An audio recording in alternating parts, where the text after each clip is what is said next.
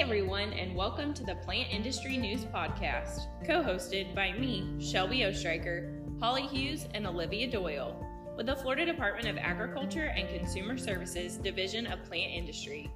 As a regulatory agency of the Florida Department of Agriculture and Consumer Services, the Division of Plant Industry works to detect, intercept, and control plant and honeybee pests that threaten Florida's native and commercially grown plants and agricultural resources.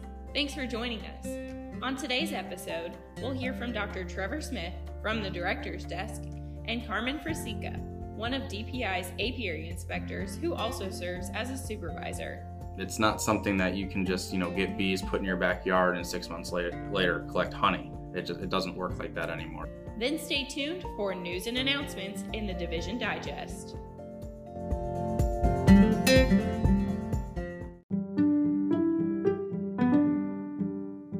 From the Director's Desk with Trevor Smith.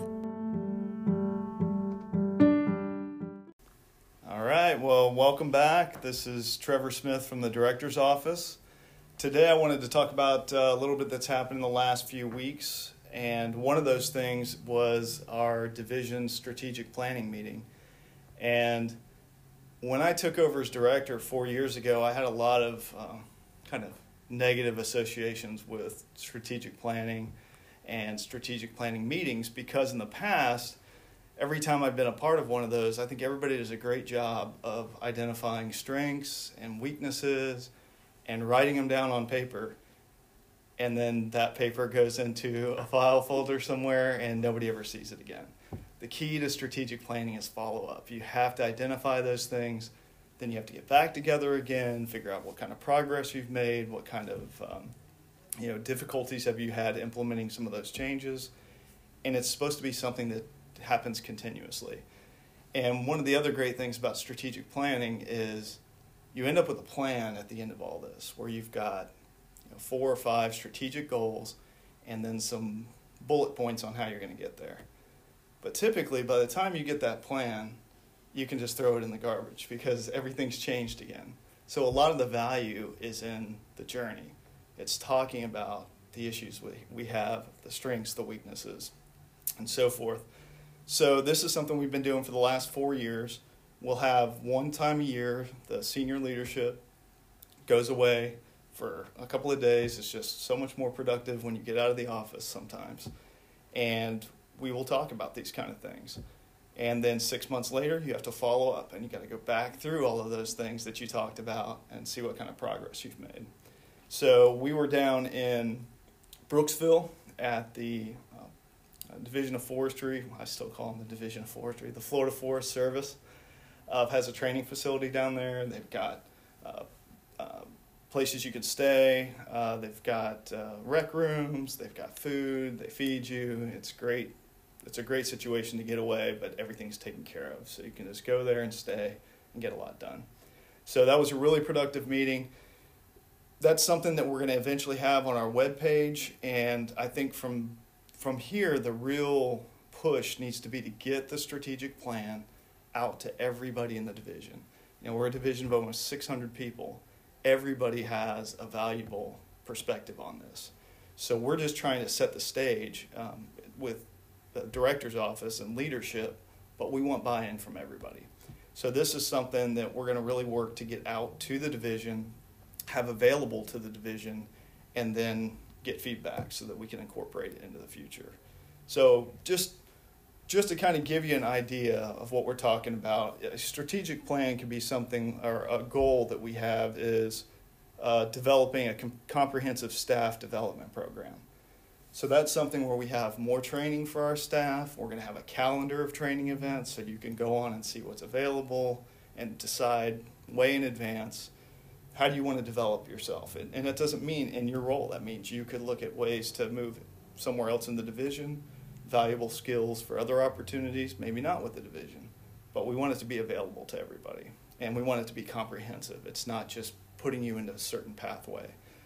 So that's kind of an example, and then the hard part, of course, is then making that happen, staying on it, and monitoring it, making sure it's doing what it needs to do. So that's just an example.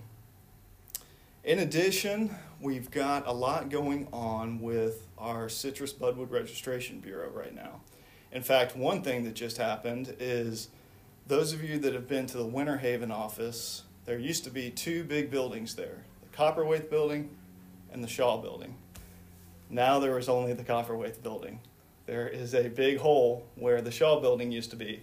And the reason for that is we did have to demolish that building. Last year we actually had funding to go in and renovate that building.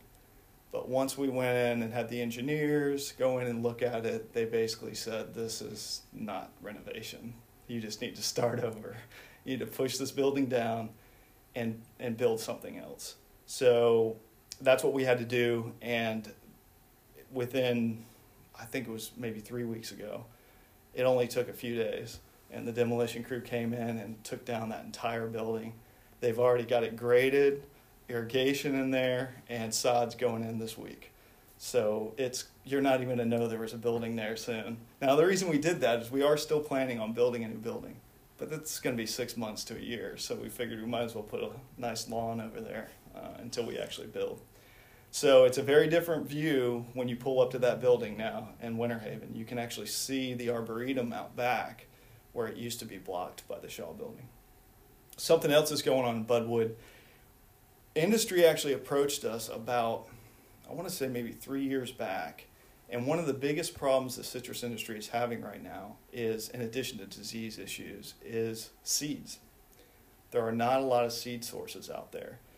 And for those of you that aren't familiar with citrus, the reason is citrus is typically propagated from plant cuttings. So there are some varieties of citrus out there are no seeds. There was one mother plant 100 years ago that everybody cut budwood from, and it's gone, and now there's no seed to associate with that. But there are other varieties that there are seeds available, but it's very rare. So they came to us and said, is this something DPI could help us with? So we actually designated an area out at our Chiefland Budwood facility, 10 acres, where we're going to plant a seed source. So we got with industry, talked about what varieties, because keep in mind, this is a long-term project. Whatever you plant in there, you're not getting seed for 3 or 4 years. You're not getting a lot of seed for 5, 6, 7 years. So whatever you plant, it better be something people want in 7 years. So we really got a lot of buy-in from our citrus growers just to determine which ones have that staying power. Let's not necessarily go with the flavor of the month here. What is something you know for a fact you're going to need in the future? And we just finished grading that, setting that up. We've got irrigation, put the well in, we've got irrigation, and we're going to be planting out there in the next month. So that's going to be a huge help to industry. And the nice thing about that facility out there is it's on a forestry site, and they just have a lot of room. And they've been very generous with the space and allowed us to set this up out there. We're also going to be expanding the greenhouse in Chiefland. And the reason for that is the irony of citrus budwood is that our overall citrus acreage has been going down for the last few years. Now we're seeing a bump. It's coming back up, which is great. But the more it goes down, it's almost counterintuitive. The more budwood they need. And the reason for that is they're having to replant more because they're losing more trees, but also because these new varieties are coming out all the time. Some are more cold tolerant. Some of them may be a little more tolerant of greening. Some of them just might taste better or look better. And we're getting more and more of these from the breeders. And for those of you that don't know a lot about citrus budwood, every one of those varieties has to go through our program. The researcher or the breeder or just a grower that wants to bring in a new variety from, it could be from Israel, it could be from Australia, or it could just be down the street, has to go through our citrus budwood registration program for cleanup. When we provide budwood to our citrus nursery industry, it has to be clean of disease.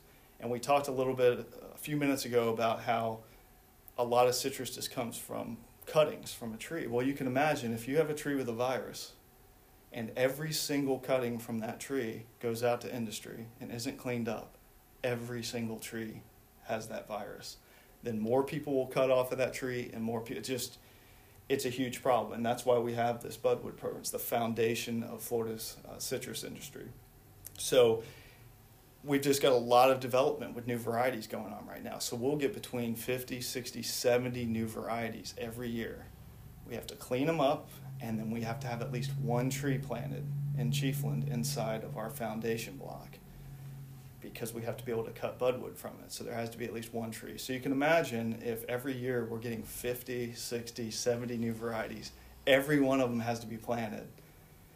And in some cases, if it's something that a lot of people need, we need more than one tree, because that's a lot of stress on one tree to keep cutting budwood from the same tree. So we might need 10 trees if we're cutting a lot of budwood.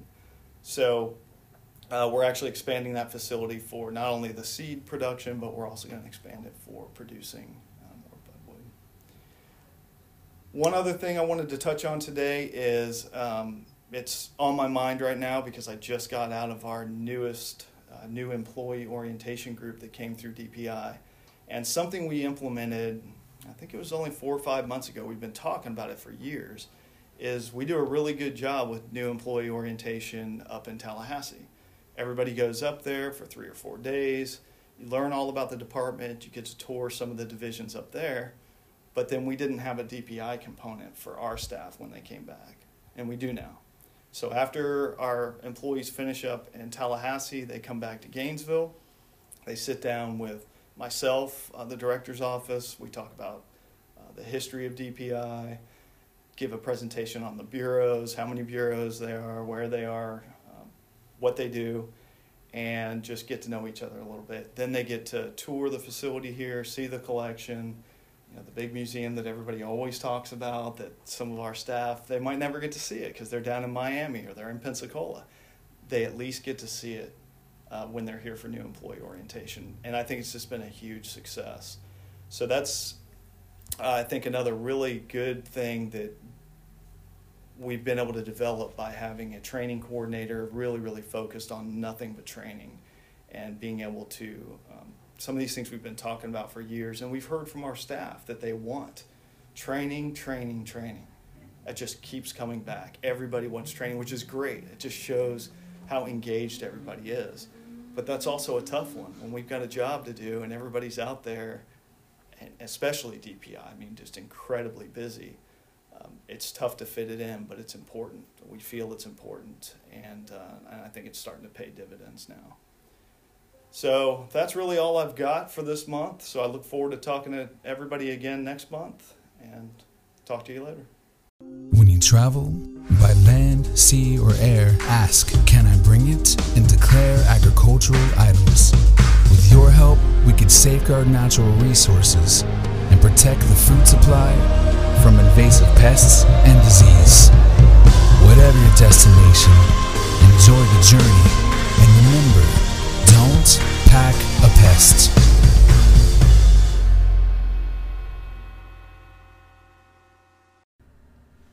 Welcome everyone. Thank you for joining us on this episode of Plant Industry News.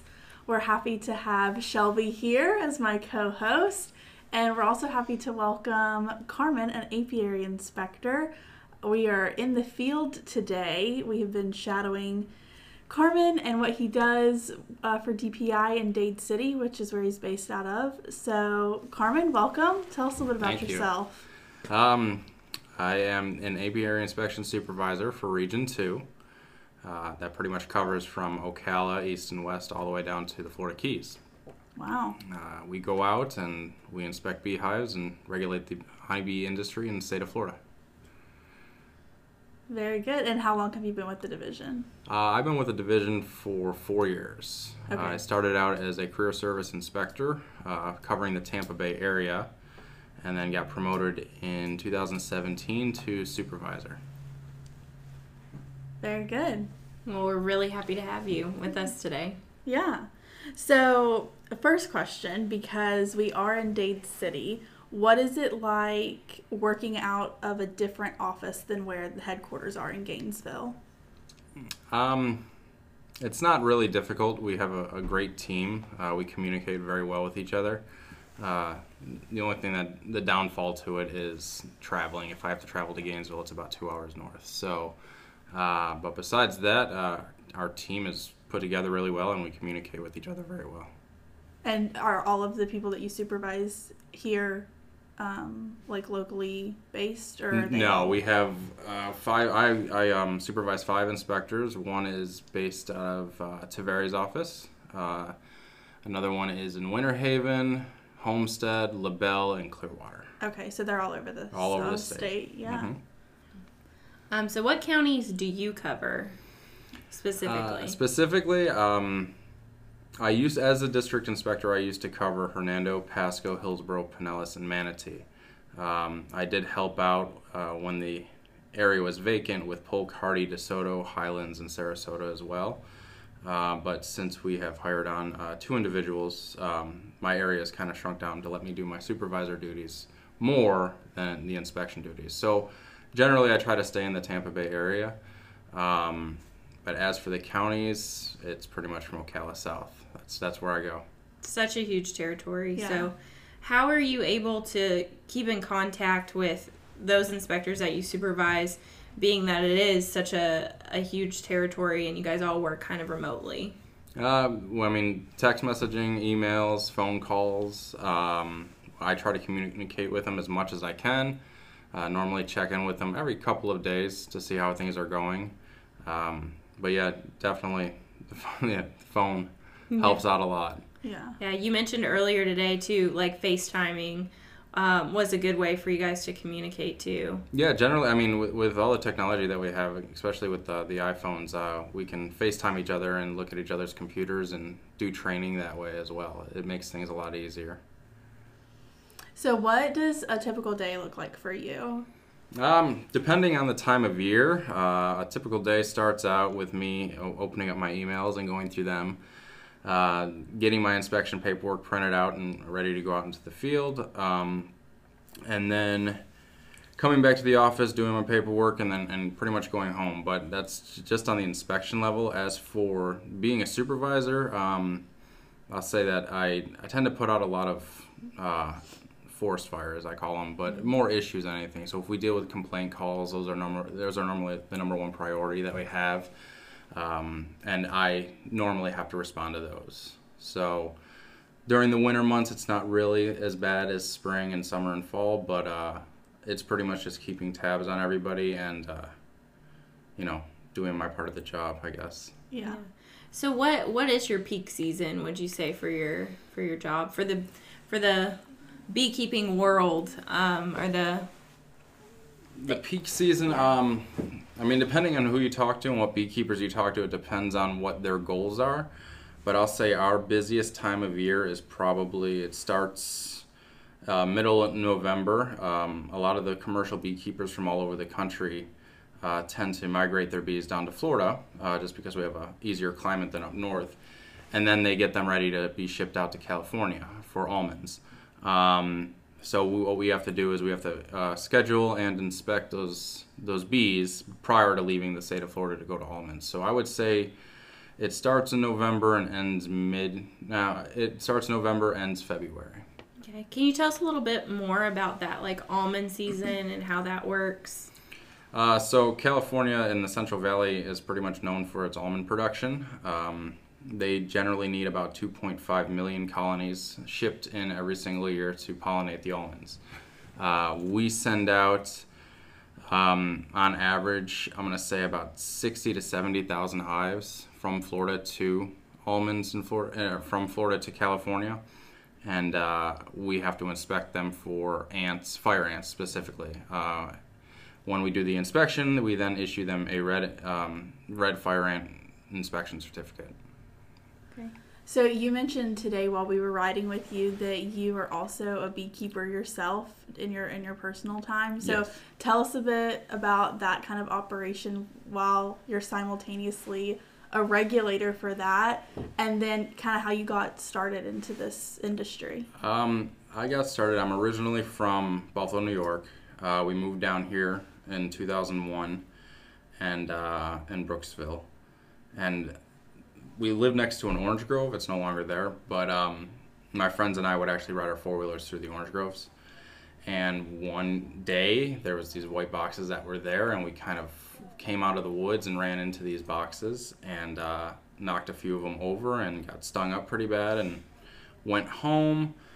And then we police found out. They found me, and instead of pressing charges for vandalism or anything like that, the beekeeper said, I want him to help clean up. So that's kind of what got me into it. That was when I was 14 years old. And it wasn't like I got into it full time there because my mom thought I was crazy and didn't want me to keep bees on our property. So every year he would come back to that orange grove, and I would help him for a month while I was there getting orange blossom honey. And that's what kind of got me into it. Back then, ever since I went to school, I've always dabbled with it. Being interested in insects and snakes and spiders and everything like that. I finally got enough courage, maybe about 7 years ago, to invest in my own little beekeeping operation. And that's when it started out with 2 hives in my backyard, and it has grown to right now me having around 30 hives that I do a little bit of local pollination, but it's mainly for honey production and things like that as well. That's cool. Yeah. It's funny where our passions can come from, for sure. Oh yeah, definitely. Yeah. What are some unique things people might not know about the apiary industry in Florida? Some unique things are we actually monitor all the ports around the state of Florida. We'll go around to them on a 21-day cycle. We'll bait the hives with a pheromone-based lure, and it'll draw the bees into the trap. Once the bees are in the trap, we actually take samples, send them up to Gainesville to test their DNA to see if they're possibly Africanized.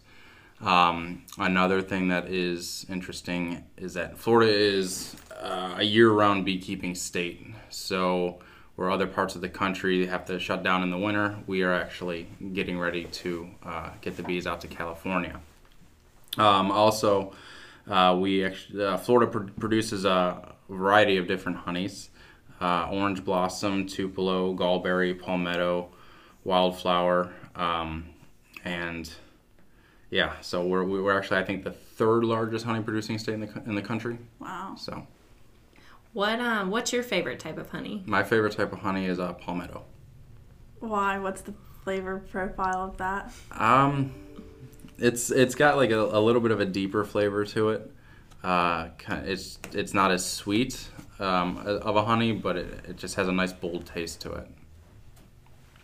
So this leads me to believe that Florida's apiary industry is fairly large compared to other states. Is that correct?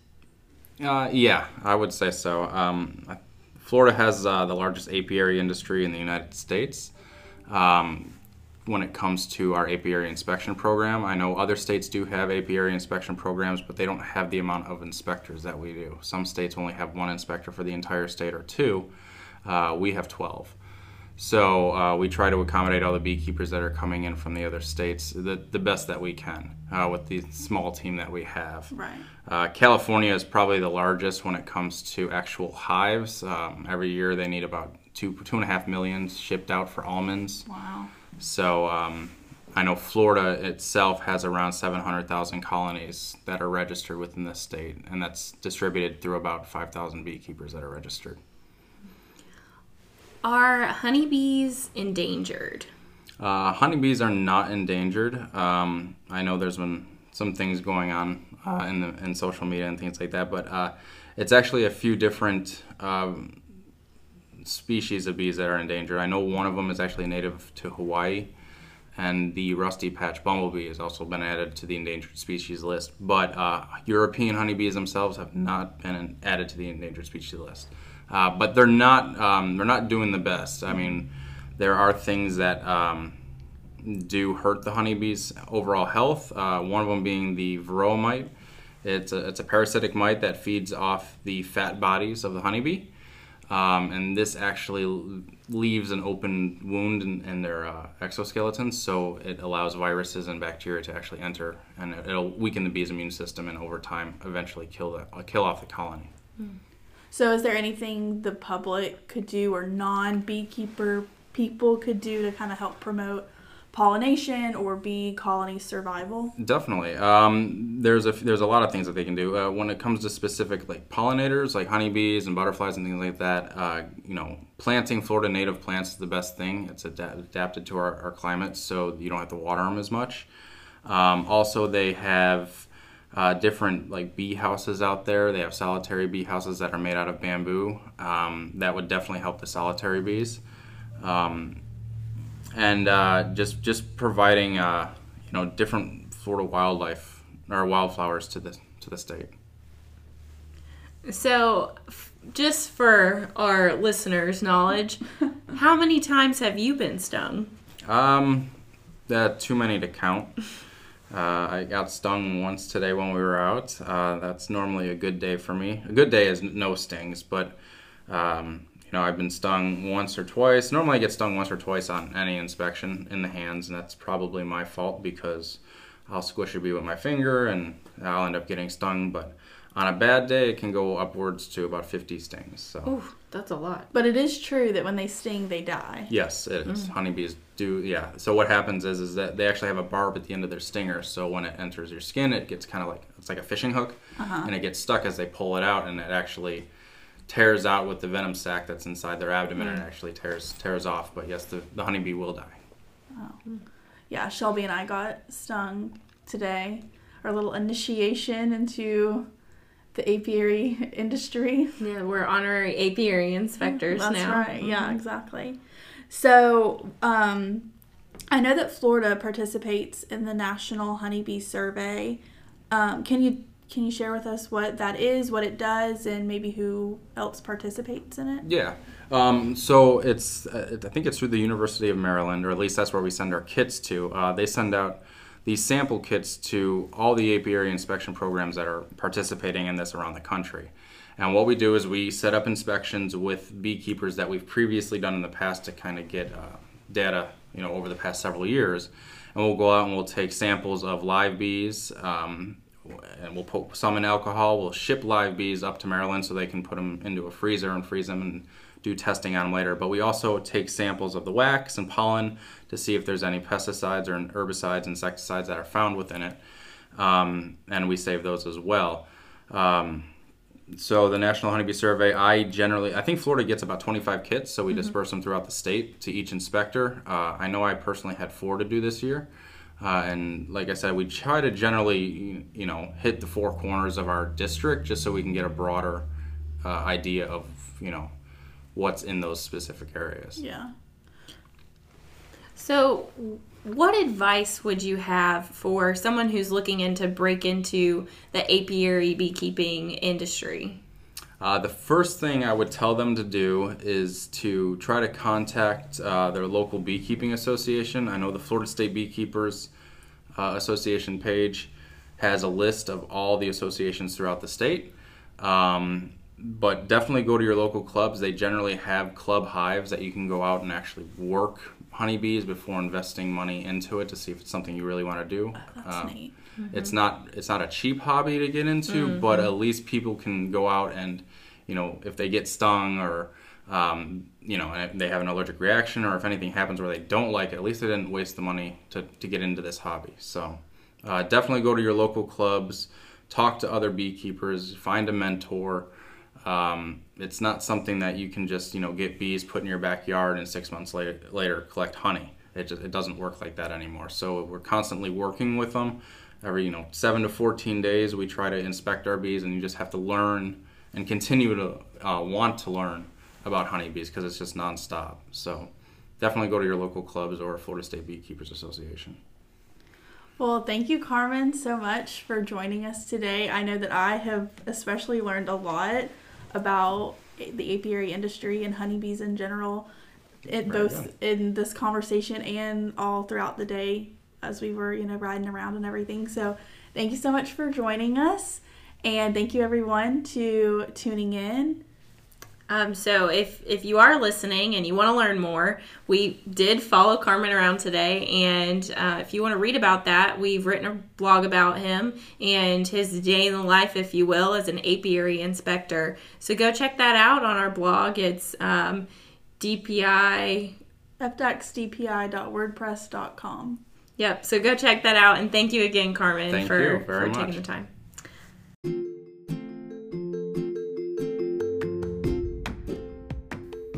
Hey guys, Holly here, the social media coordinator for the Division of Plant Industry.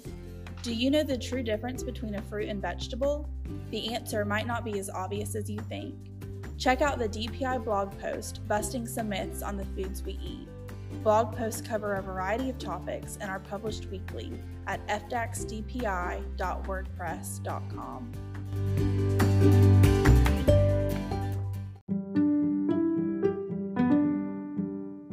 This is the Division Digest.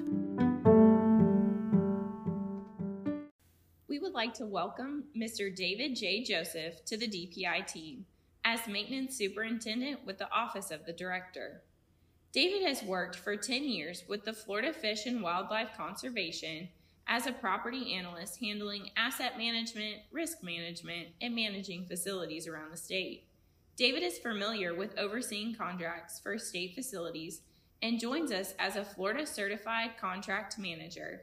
David brings a wealth of knowledge and talent, and we're excited to welcome him to the division. David will oversee our headquarters facility for preventative maintenance, construction projects, as well as safety and code compliance inspections. We look forward to working with you. We'd also like to announce that Catherine Kate Fairbanks has been appointed to the position of Assistant Bureau Chief of Methods Development and Biological Control.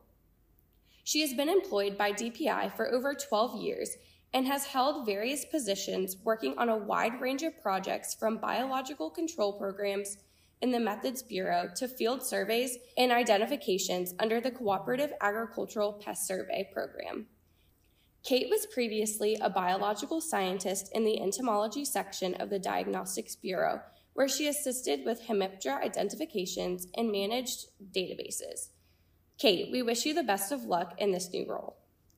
Lastly, we'd like to announce Jimmy Salazar, one of our maintenance mechanics for 13 years, retired this month.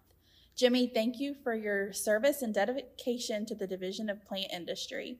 We will miss seeing you around the building with a smile and friendly conversation. We wish you the best in this new chapter of your life. Thanks for tuning in to Plant Industry News. We appreciate our special guests for keeping us informed and updated. Follow us on social media at FDAXDPI. Be sure to subscribe and rate us wherever you listen to podcasts.